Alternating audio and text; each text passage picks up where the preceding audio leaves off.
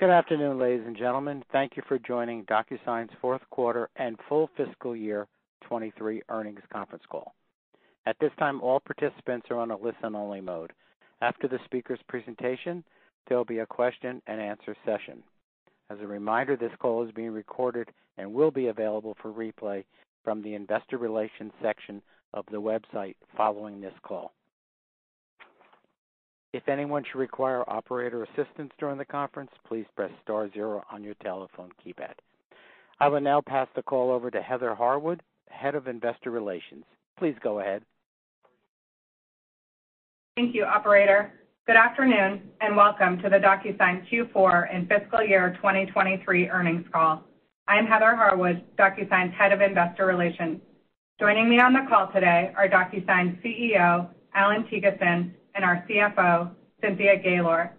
The press release announcing our fourth quarter and fiscal year 2023 results was issued earlier today and is posted on our Investor Relations website. Now let me remind everyone that some of our statements on today's call are forward-looking. We believe our assumptions and expectations related to these forward-looking statements are reasonable, but they are subject to known and unknown risks and uncertainties that may cause our actual results or performance to be materially different. In particular, our expectations regarding the pace of digital transformation and factors affecting customer demand are based on our best estimates at this time and are therefore subject to change. Please read and consider the risk factors in our filings with the SEC together with the content of this call. Any forward-looking statements are based on our assumptions and expectations to date, and except as required by law, we assume no obligation to update these statements in light of future events or new information. During this call, we will present GAAP and non-GAAP financial measures. In addition, we provide non-GAAP weighted average share counts and information regarding free cash flows and billings. These non-GAAP measures are not intended to be considered in isolation from, a substitute for, or superior to our GAAP results. We encourage you to consider all measures when analyzing our performance.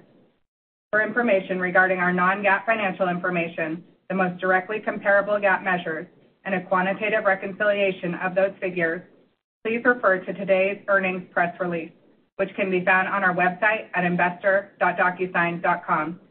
I'd now like to turn the call over to Allan. Allan? Thanks, Heather, and good afternoon, everyone.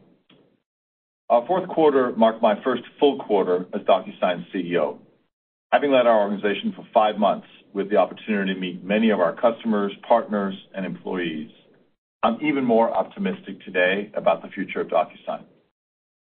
We had a solid finish to a transitional year, delivering across key financial metrics in Q4 while making tangible progress against our key priorities. Q4 total revenue came in at $660 million, up 14% versus prior year, finishing the year with $2.5 billion of revenue and 19% year-on-year growth. Driven by our continued focus on profitability and efficiency, we reported 24% non-GAAP operating margin for the quarter and 21% for the year. While we are pleased with our Q4 results, I also want to acknowledge today's challenging macro environment. Customer sentiment continues to be cautious, and that is reflected in moderated expansion rates. Before we get further into business updates, I want to acknowledge today's news that Cynthia Gaylor has decided to step down from her role as Chief Financial Officer. Cynthia has been with DocuSign for nearly 4.5 years, first as a board member and chair of our audit committee, and last few years as our CFO. I know many of you know Cynthia well and gotten to know her even better over time as part of the DocuSign story. I want to thank Cynthia for her unwavering commitment and strategic leadership these last few years. She's been a great partner to me during my first months as CEO, and she's been instrumental to the company and the board as we've navigated a period of dynamic change while laying a strong foundation for sustainable, profitable growth at scale. I thank her for her support during the transition as we search for a successor. Let me turn back to the business. During Q4, we refined and communicated DocuSign's strategy throughout our organization to drive greater alignment on how our teams can deliver more strategic value to our customers. Today, we have a clearly defined strategy in place to to underscore the key pillars of our strategic vision. We're inspired by customer feedback. Our focus is to deliver smarter, easier, and trusted agreements. We're improving the reach and efficiency of our go-to-market by developing a world-class self-serve experience, strengthening our direct sales productivity, and amplifying our sales and marketing partnerships. We're also strengthening our internal operational efficiency by optimizing and modernizing systems and processes. Now, it's important to emphasize that even as the market leader in e-signature, we are just at the beginning of capitalizing on the opportunity to redefine and truly reimagine what a smarter agreement looks like. Today, eSign provides an online replica of a static document. While that is a huge improvement in convenience and productivity for senders and signers, it's hardly the endpoint. Just like creating digital copies of maps or recorded music was the beginning of a reimagination of long-established categories, fundamentally altering creation, distribution, and use. Our goal is to turn flat agreements into structured data that can be used to make intelligent decisions. The value of an agreement is in the data. Every step of an agreement can deliver more value when it's automated, intelligent, and seamlessly integrated into core business systems. DocuSign is uniquely positioned to redefine the agreement processes across every industry. So along these lines, we released several new product enhancements during the fourth quarter, including expanded integrations to better collaborate in Microsoft Teams, Slack, and Zoom. And for e-signature, we enabled new AI-assisted document highlighting and signing capabilities in mobile and web for faster time to value. In April, we will release web forms, which will help customers deliver a better and simpler experience by moving from legacy contract forms to a modern web and app experience. We also plan to accelerate our release cycles in fiscal 2024 with innovative and differentiated solutions that simplify the agreement process while we identify new ways to revolutionize how businesses initiate, negotiate, and manage agreements. There's substantial interest in the industry about rapid advances in AI and large language models in particular. We are already leveraging sophisticated AI models for contract analysis and automation of some workflows, and we're very excited to harness generative AI data and pattern identification as yet another way we can increase productivity, reduce friction, and save our customers time. As we move forward, we believe this can be a compelling part of our business, and we're encouraged by the significant interest from some of the very largest players in our industry who recognize our domain leadership and expertise and want to partner with us. Moving to our product-led growth and self-serve initiatives, we've made solid progress over the last few months, modernizing our commerce experience to reduce friction, improve ease of use, and provide customers more flexibility. We've expanded seat capacity available via our web and mobile sites. We've expanded currency options available to make the buying process easier in international markets. Gain traction with these initiatives as we exited the quarter, and we will continue to keep you updated on our progress. Further, as you saw in an announcement a few weeks ago, I couldn't be more excited to have Robert Chatwani joining our team as President and General Manager of Growth. Robert brings a wealth of experience, and we look forward to benefiting from his insights and expertise for more than 2 decades of scaling global technology companies. He joins DocuSign from an organization that's broadly recognized as having a world-class product-led growth motion. Executing on our product-led growth strategy is a key priority for the company, as it will be a primary driver of customer acquisition, conversion, and expansion. I'm thrilled to have Robert leading our efforts in this area. Turning to our go-to-market, we're just coming off our global sales kickoff last week, and I can tell you that the sales team is incredibly excited and energized for the year ahead. We're focused on delivering across 3 complementary channels: direct, self-serve, and partners, and to provide world-class customer success in driving customer growth and retention through all 3.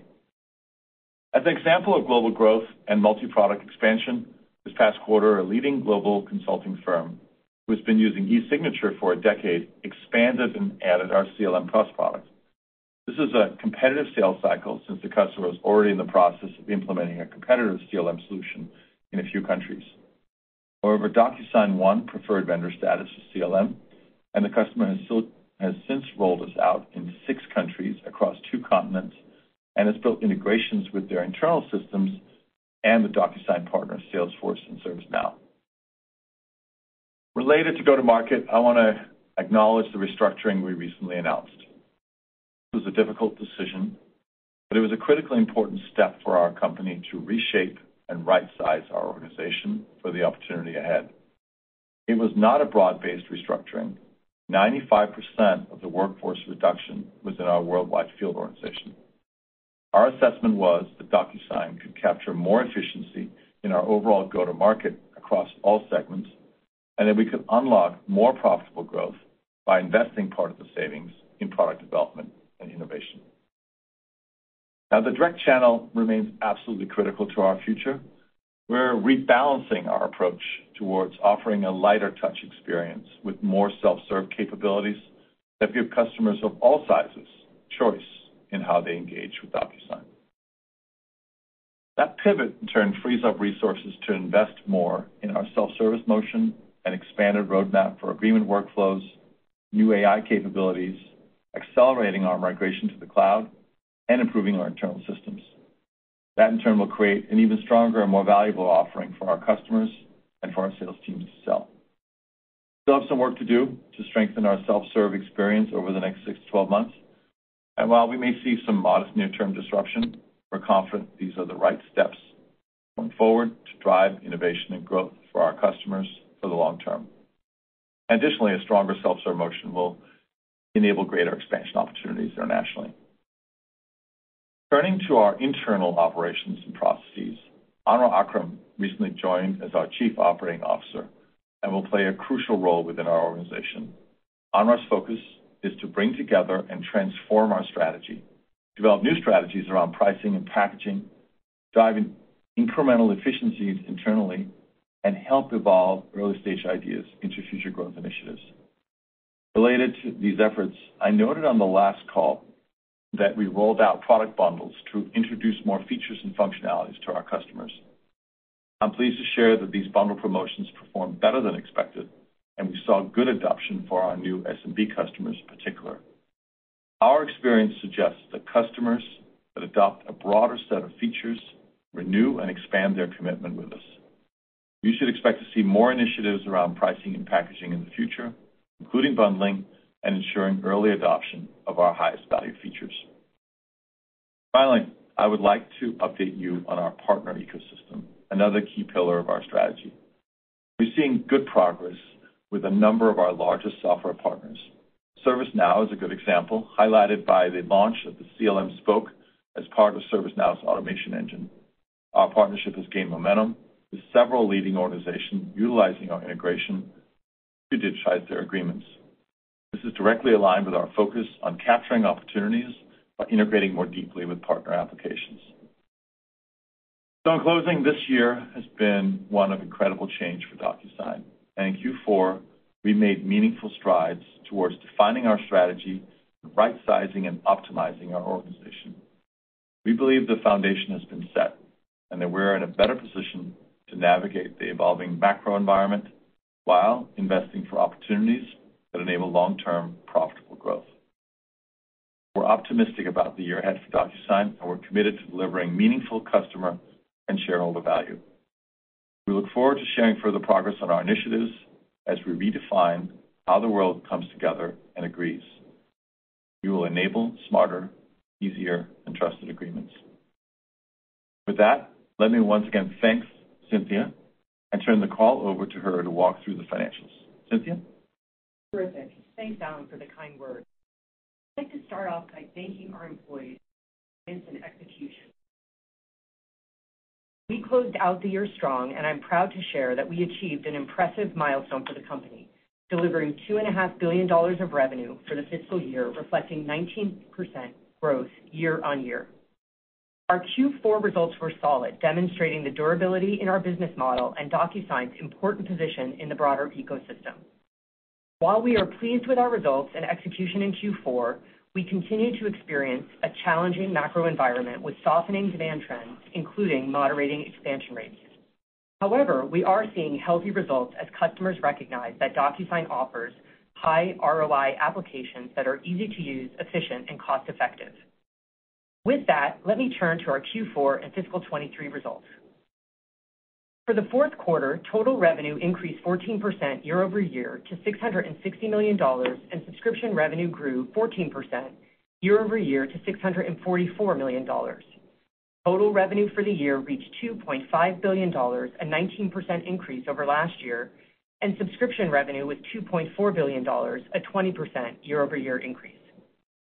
Our international revenue grew 19% year-over-year to reach $165 million in the fourth quarter. For the full year, international revenue grew 29% to $260 million, representing 25% of total revenue for both periods.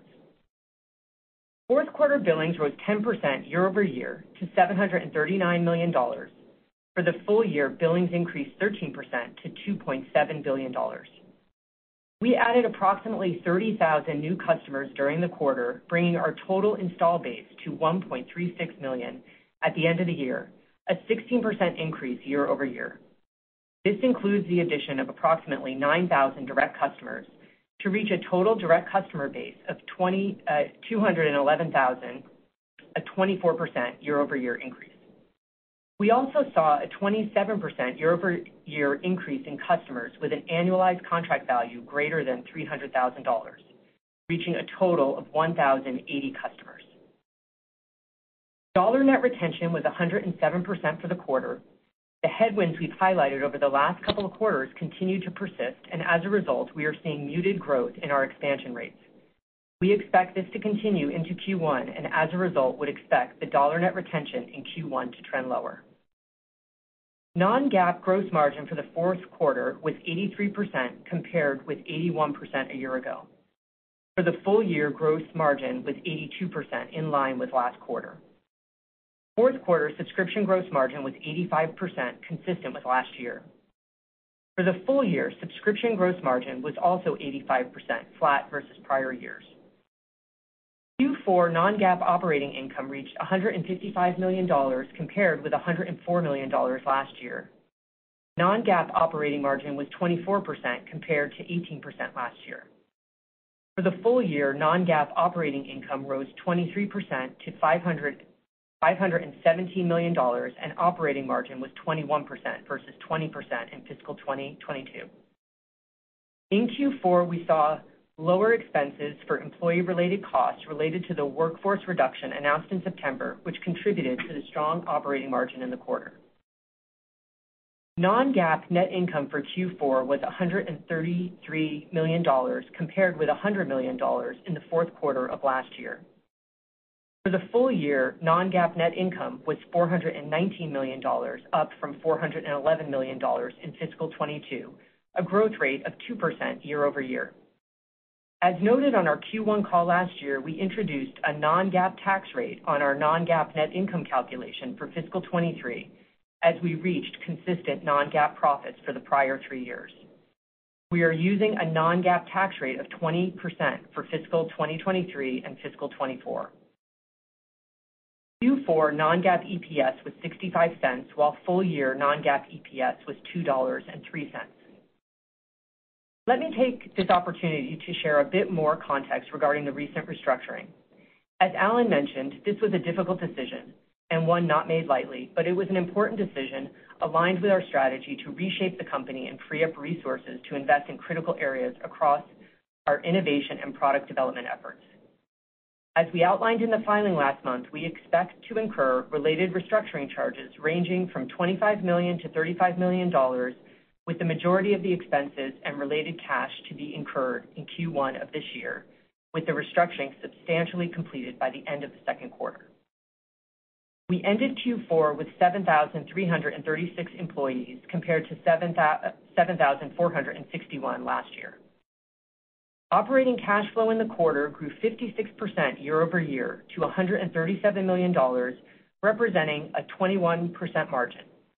This compares with $88 million, a 15% margin in the same quarter a year ago.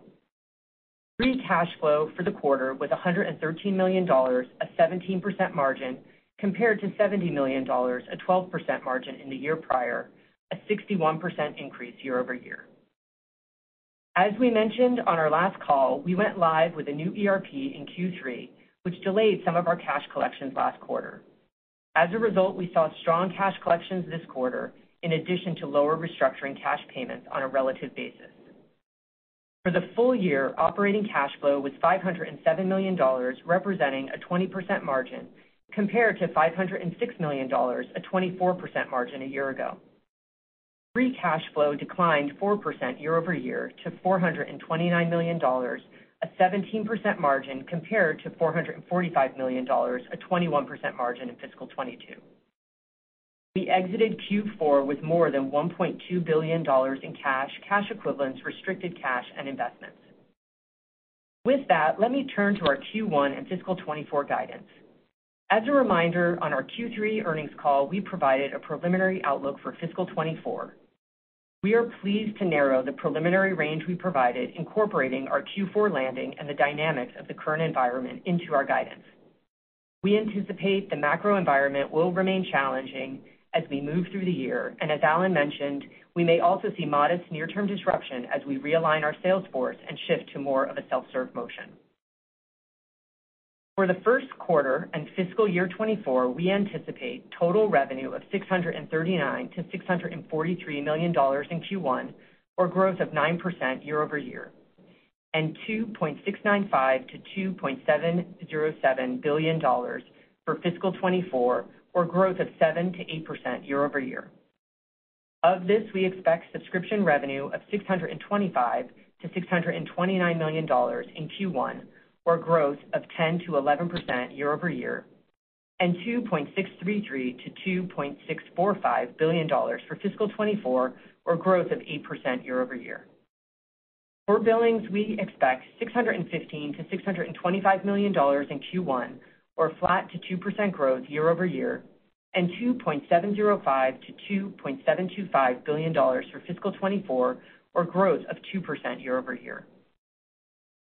We expect non-GAAP gross margin to be 81% to 82% for both Q1 and the fiscal year. We expect non-GAAP operating margin to reach 21% to 22% for Q1 and 21 to 23% for fiscal 24. We expect non-GAAP fully diluted weighted average shares outstanding of 207 to 212 million for both Q1 and fiscal 24. Fiscal 23 was a year of transition, and we are pleased with our execution and the progress we are making as we navigate a challenging macro environment. We remain committed to delivering sustainable growth and profitability at scale, and we will continue to be disciplined with our investments across strategic priorities. We are focused on delivering long-term value to our customers, partners, employees, and shareholders. Looking ahead, we are encouraged by the steps we are taking and look forward to updating you on our progress as we move forward. The journey to $2.5 billion has been hard work and a testament to the compelling value proposition DocuSign brings to our customers. Together, we have played an important role in how the world agrees. I look forward to the future. And finally, I'll be here a little while longer, as Alan said, so no goodbyes for now. And with that, we will open up the call for questions. Operator? Thank you. At this time, we'll be conducting a question and answer session. If you'd like to ask a question, please press star 1 on your telephone keypad. A confirmation tone will indicate your line is in the question queue. You may press star 2 if you'd like to remove your question from the queue. We ask that you please limit to one question. For participants using speaker equipment, it may be necessary to pick up your handset before pressing the star keys. One moment, please, while we poll for questions. Our first question comes from Brad Sills with Bank of America. Please proceed with your question. Oh, great. Thank you. Cynthia, congratulations on your next move. It's been a pleasure working with you. I wanted to ask one on the moderating expansion activity that you saw during the quarter. Was it a certain cohort of customer where you saw that? Was it across the board? Was it in that enterprise cohort or just the broader base? Just any color on that and any segments that you might have seen that occur. Thank you. Thanks, Brad. So I think on the expansion rates, I think it's a continuing trend that we've been talking about from over the last few quarters, which is, as the book of business has grown and the macro environment has softened, the rate at which customers are expanding is slowing. So that growth rate in expansion is slowing. And so I would say there wasn't a big change in Q4 relative to the couple quarters before, but it is a continuing trend that's putting some pressure on the top line. On the cohorts, we actually do a lot of analysis on the cohorts. And I would say, some of the cohorts are probably expanding at a slower rate, and some are moderating the rate at which they're expanding. But I'd say overall it's having the same impact. And part of it is, as we've talked about in past quarters, is a little bit of the law of large numbers. As that book of business gets bigger, you need more and more expansion dollars to move it. And so customers are still expanding, but when you look at the top line, that's probably the biggest factor kind of impacting the compression of some of those growth rates. Understood. Thanks, Cynthia. Our next question is from Brent Thill with Jefferies. Please proceed with your question. Thanks. Alan, just on the sales overhaul, can you just talk to, how long you expect this to send kind of a wake turbulence through the sales org and when you feel like you kind of resume full strength? And I had a quick follow-up for Cynthia just as it relates to the billings growth decel from 13% to 2%. Can you just give us a sense of kind of what you're factoring into that? Thanks. I'll go first. Thanks, Brent. I think on the sales force, that I'd say I think we are in a significantly more stable situation than 6, let alone 12 months ago. Attrition rates have slowed. We've got I think a pretty full team in place. Steve's done a very nice job with that. There's better execution, better predictability.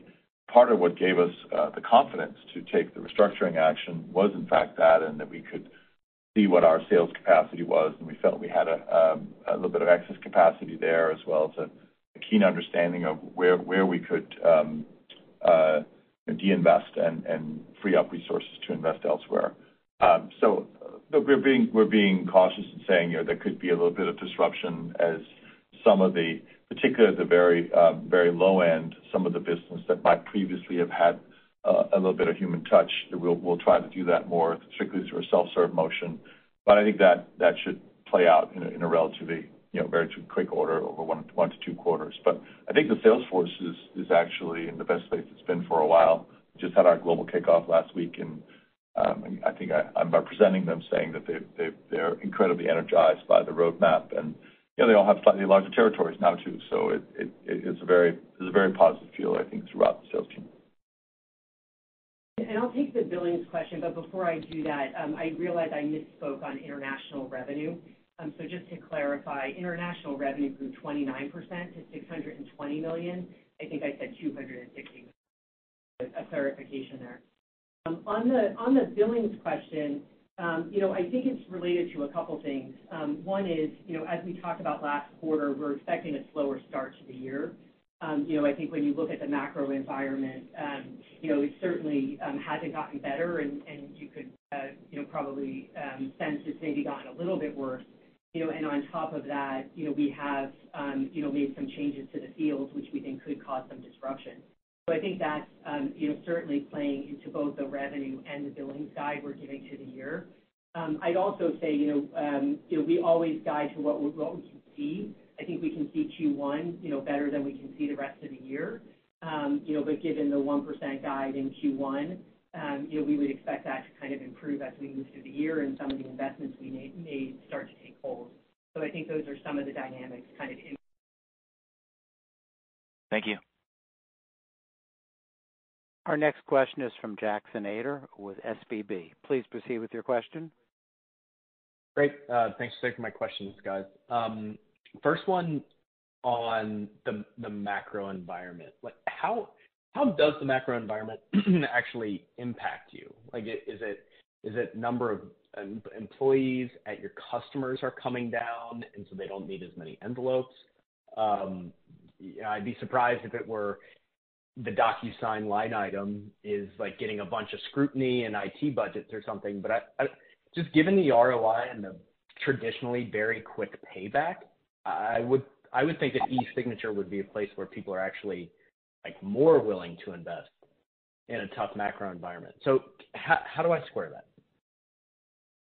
Yeah, thanks for the question. The first thing I would say is the overall macro environment just affects businesses of all sizes and their ability and willingness to spend on all kinds of software, including ours. But I don't think we're particularly more macro sensitive or less than others. In terms of the industry mix in the economy, we do have a little bit of overexposure, if you will, to real estate and a few other sectors that have been a little tougher. On the other hand, we are quite diversified and have some real strength in sectors like health and manufacturing, telecommunications. So that's balancing out. In terms of the value prop, I agree with your statement. I think there's a very quick payback. I think we're seeing that. So customers, and that's also a key part of DocuSign's competitive value proposition vis-a-vis other competitors. People tend to respond fast. They're more likely to respond to an agreement. They're faster to respond, and they have a better positive experience. So overall, I think the macro environment presents some clouds for IT budgets of companies of all sizes. We're seeing maybe a little bit more vertical exposure than the average company, but are generally pretty balanced. And I think our value prop remains quite strong. Okay. All right, great. And then very quick follow-up.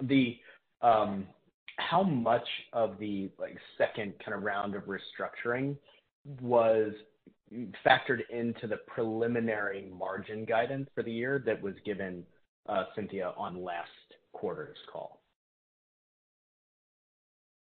Thanks for the question. So to be clear, in the outlook we provided, the most recent restructuring was not factored into that call. We were evaluating scenarios for this fiscal year as part of our annual plan and areas that we want to invest in across the strategic priorities, but that wasn't contemplated specifically at the time or baked into the outlook we provided. That being said, I think as we went through the process of the annual plan, it was clear that we needed more room for investment across the key priorities. And as Alan articulated, the plan is to invest in R&D in particular and innovation and kind of shift some of the investments into that initiative as well as PLG self-serve. So, we were able to come a little bit above the outlook we provided. If you remember in Q3 on margin, we said, at the low end of our long-term target range, which is 20 to 22%. The long-term target range, just as a reminder, is 20 to 25%, and our guide for the year is 21 to 23%. So we are going to be reinvesting, but we also, increased the margin by a little bit. Got it. All right, great. Thank you very much. Our next question is from Tyler Radke with Citi. Please proceed with your question. Yes, thanks for taking the question.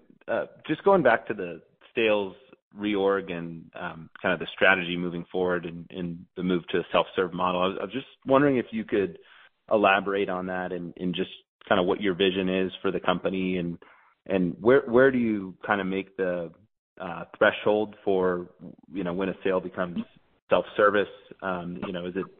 Is it at a certain deal size, or maybe, do you only have salespeople by, industry or specialization like CLM? If you could elaborate on that. And then just a quick follow-up for Cynthia, just given that we've seen a cumulative RIF of close to 20% of the workforce, why wouldn't margins be higher for next year? You did about 24% EBIT margin on a non-GAAP basis here in Q4.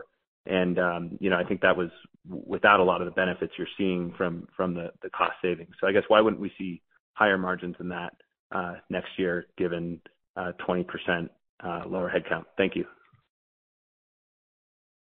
Yeah, I'll take the first one. So just our go-to-market, historically, DocuSign has been very heavily focused on a direct sales motion for customers of all sizes.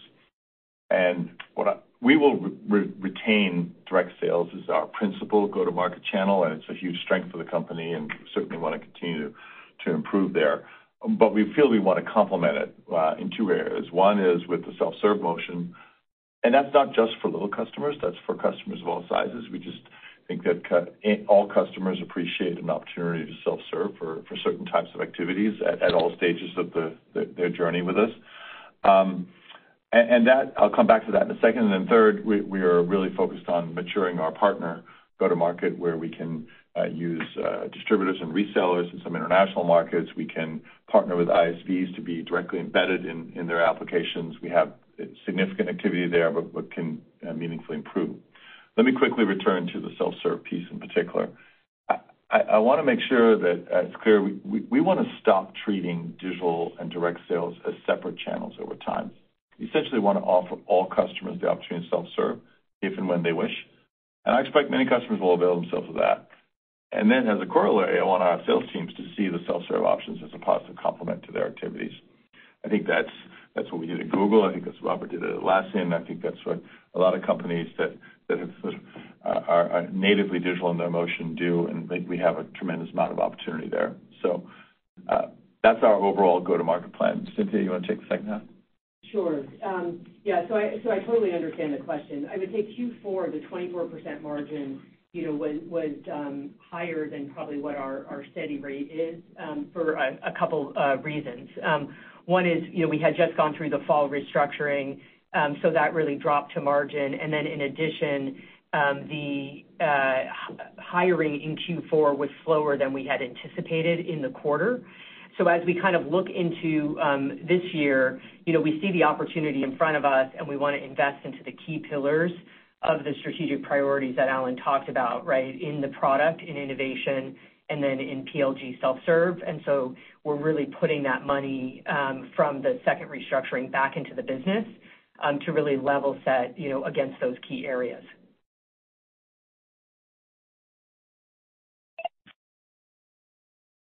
Our next question comes from George Iwanyc with Oppenheimer. Please proceed with your question. Thank you for taking my question. Alan, maybe digging into the product bundling traction you're seeing, can you give us some color on, the adoption rates with SMBs and maybe put that in perspective of, what you're also seeing from competitors? So first of all, on a segment basis, and I think Cynthia alluded to this, we have, first of all, a very balanced customer portfolio. So we have a significant SMB and mid-market business and a big emphasis on growing our enterprise business. And I'd say on balance, I don't know that there's a huge difference in momentum between those sectors. I know some companies are reporting particular challenges in SMB. I don't think we're seeing that. In fact, we had some nice momentum on new accounts in particular, so I was pleased to see that. I think in terms of that was the segment piece. What was the other part of your question? Just what you're saying from a competitive perspective. On competition. Well, okay, there's no question that over the last 3 to 5 years, the market's gotten more competitive. I don't know that we're seeing a material change in how competitive it is here in the last few quarters. I think we continue to be the market leader. We don't, spend as much time worrying about what other people are doing. I think we want to really redefine the category and set the direction for the industry, and I think we're well on our way to doing that. And that's where we're focused from a competitive standpoint, if you will. In terms of the tactics, we are looking on pricing and packaging and at, how can we be as agile as possible by segment, by country. There might be a few countries where we've gotten a little too far off the market, and so we're looking at that very carefully. I mentioned some bundling opportunities during my prepared remarks. So we think there's a lot of opportunities there. There's some enterprise license agreements. Some of our largest customers, we really want to be the ubiquitous e-signature solution in every instance where they want to deploy that. And so we're in the process of both building out the product to enable that for embedding as well as direct sales, and in structuring our license agreements so that is as attractive as possible for our largest clients. One thing I would just add on the SMB, we did see some relative strength there across our business. And we ran some experiments in Q4, particularly around the bundles or around increasing number of seats. So we did see kind of a higher volume of SMB deals at lower price points, so higher volume, lower price, which we thought, especially like in NewCo, was a positive sign, as Alan mentioned. So just a little bit more color there. Thank you. Our next question is from Scott Berg with Needham & Company. Please proceed with your question. Hi, everyone. Thanks for taking my questions, and congrats on the strong finish to the year. I guess, Alan, I wanted to focus on product strategy going forward, because product seems to be a big theme of where you want to invest in going forward. But leveraging off your web forms comments, how should we think about your product roadmap maybe over this next, 12 to 24 months? Is it going to be more of the little small add-on solutions like what web forms is likely to bring, at least from what my assumptions are of that product? Or is there an opportunity to see some product that's maybe a little bit more transformational, something that could give your sales and maybe bookings or billings more of an uplift going forward? Thanks. Yeah. Actually, I think web forms has a little bit more potential than that. We're very optimistic because I think it epitomizes the transformation of agreement from sort of a static representation of a traditional form to completely new customer experiences. And the other thing it does, of course, is it makes it much easier to capture all the metadata around the agreements, which is really where we're heading in the longer term. If you think about what we want to do is we want to decompose agreements into dynamic objects that can be filled both with data from the customer side and from the signer side. And web forms is the first step of that process. There's a lot more coming in the remainder of the year along those lines. So we're quite bullish on the cumulative impact of all of those launches, but obviously version 1.0 will have some gaps.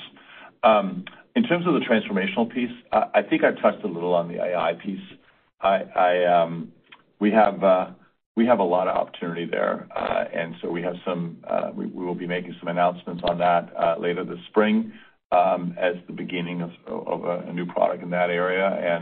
And over time, I think the work that we're doing now to completely revamp how we leverage AI is very exciting. So if you think about the application of AI in the agreement space, a lot of the excitement right now around ChatGPT and the competitors are around basically text generation, and that has an obvious analogy to the agreement space of drafting contracts. And we do think that's very exciting and that there's value to be captured there, and we will absolutely pursue that. But if you look at where companies actually find value from agreements, it would be more in the extraction of data and value out of the agreements, as well as the search and analytics on that. And you can also apply AI to that, and that's an area where I think we are uniquely positioned to deliver very compelling value.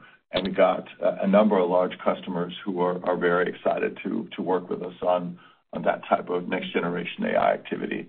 I don't think that's not going to hit in the next couple of quarters, but in terms of the longer term roadmap and delivering on our vision, it's incredibly exciting and could really provide transformational growth.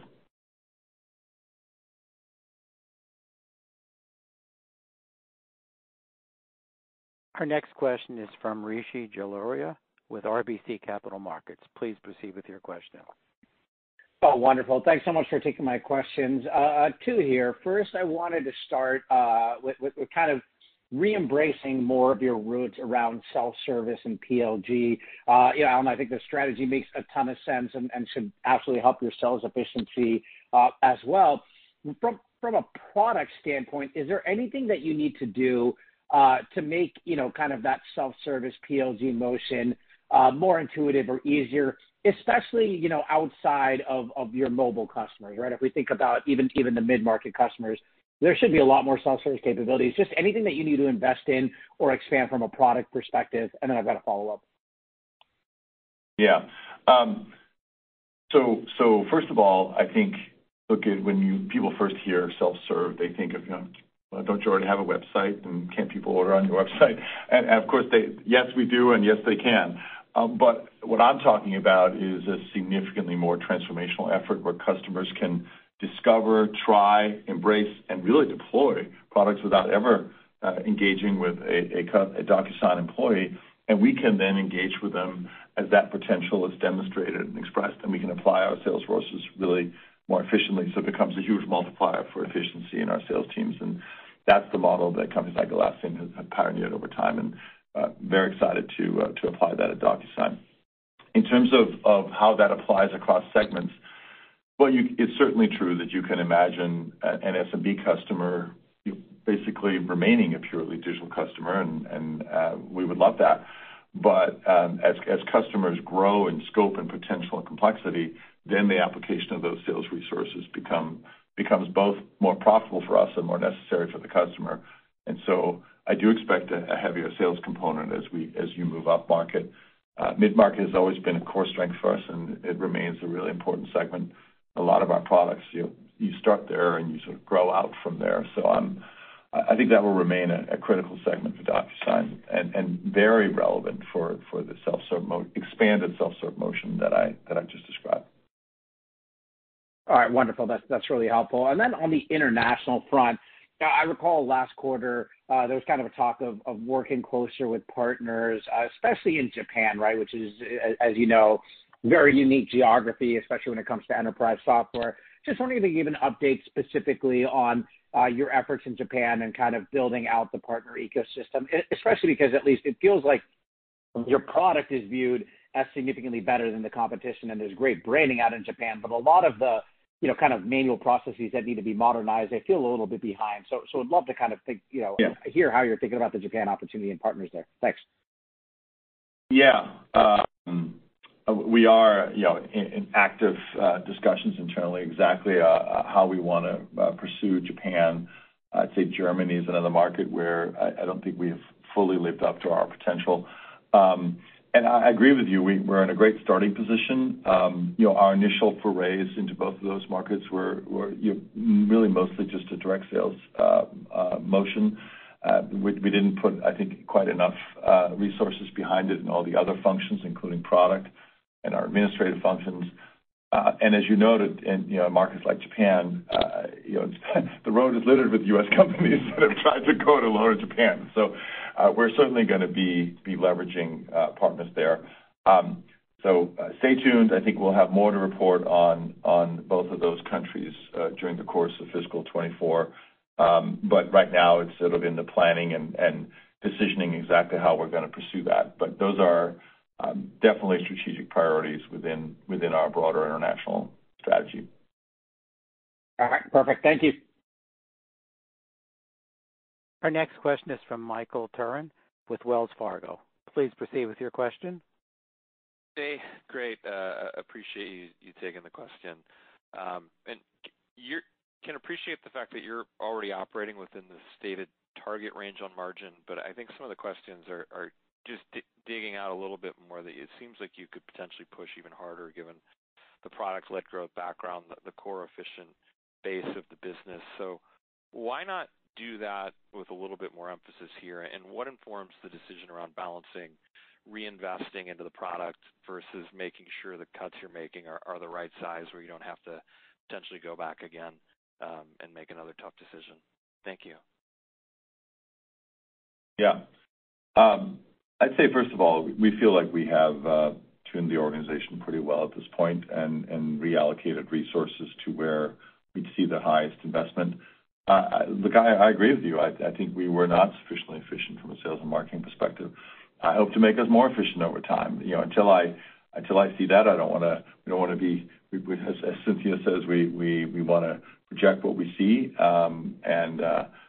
But you can assume that there'll be a lot of emphasis on getting increasingly efficient, even beyond what we have. But I'm not ready to make that part of our forecast at this time. But that would certainly be the hope and expectation, that we can accelerate top line and improve efficiency over time. Thank you. I'd say maybe one other point on the investment piece. We feel we have a very significant opportunity, and We have been, I think, a little underinvested in innovation over the last couple of years. We had and have the market-leading product, and it remains incredible value proposition. But I'm excited to reinvigorate that and get us to capitalize on the larger opportunity that I outlined earlier on this call. I think the whole team feels we already got some stuff coming out in Q1, and there'll be a lot more over the next 3 quarters, and that will position us for growth in future years.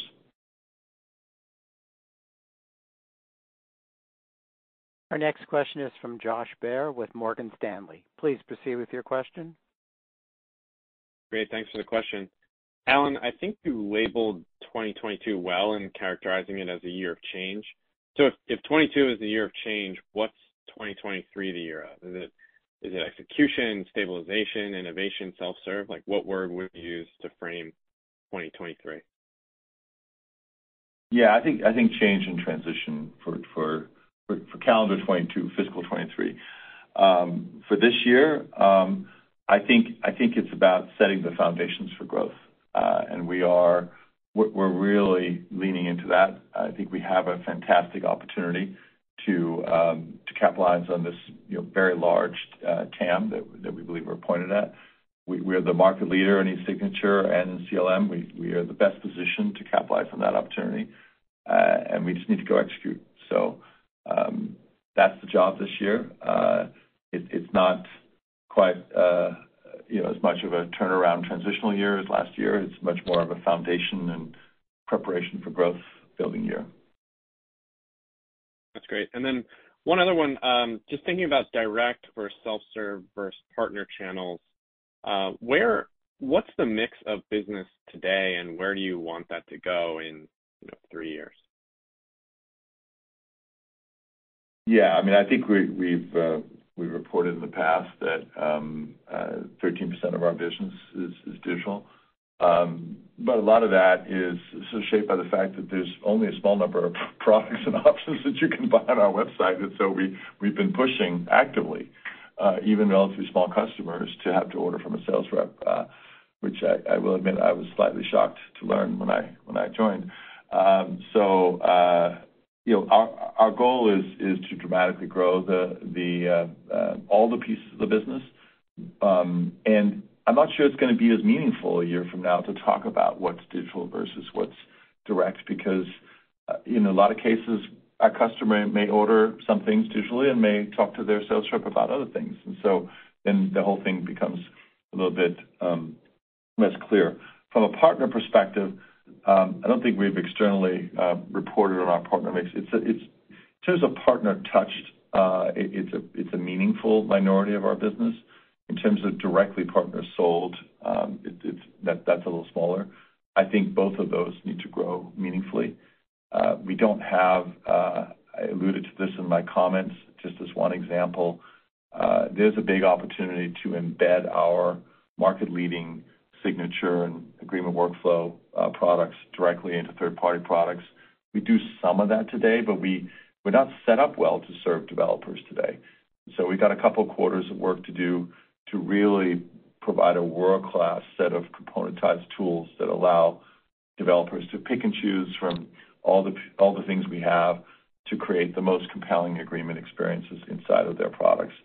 That's going to be a really important growth driver, but I'm not prepared at this time to comment on the exact magnitude. Great. Thank you. Our next question is from Kirk Materne with Evercore ISI. Please proceed with your question. Yeah, thanks very much. Alan, I was wondering if you could just talk about sort of the industry strategy or the vertical strategy, both in terms of what you're doing with the sales organization, meaning are you going to turn some of that sort of industry focus over to partners, and is there a way to build more sort of industry functionality into the product so it's just product-led in that respect? I was just kind of curious if you could talk about the strategy on that basis. Thanks. Yeah, it's a great question. I would say we're at the earlier phases of our verticalization strategy. We've long had a special suite of tools for the real estate industry. I think they are best in class, and we'll continue to tweak and improve on that.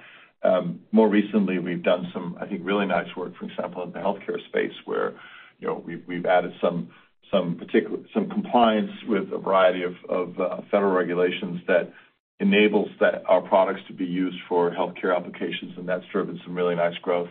I think we have opportunities, and this is an active part of our product planning, to basically have our products sufficiently componentized that we can easily create custom workflows that are tailored to individual industries. Obvious example, if you have something for mortgages, it's not that different from a loan application. It's not that different from an automotive car purchase. And those are all sectors that we already have business in, and where I think we have opportunities to create deeper vertical agreements. Another example is government, and so we have big opportunities in the government space as well. But I'd say we've got some work to do to really fully capitalize on the verticalization opportunity that you alluded to, which I totally agree with. Thank you.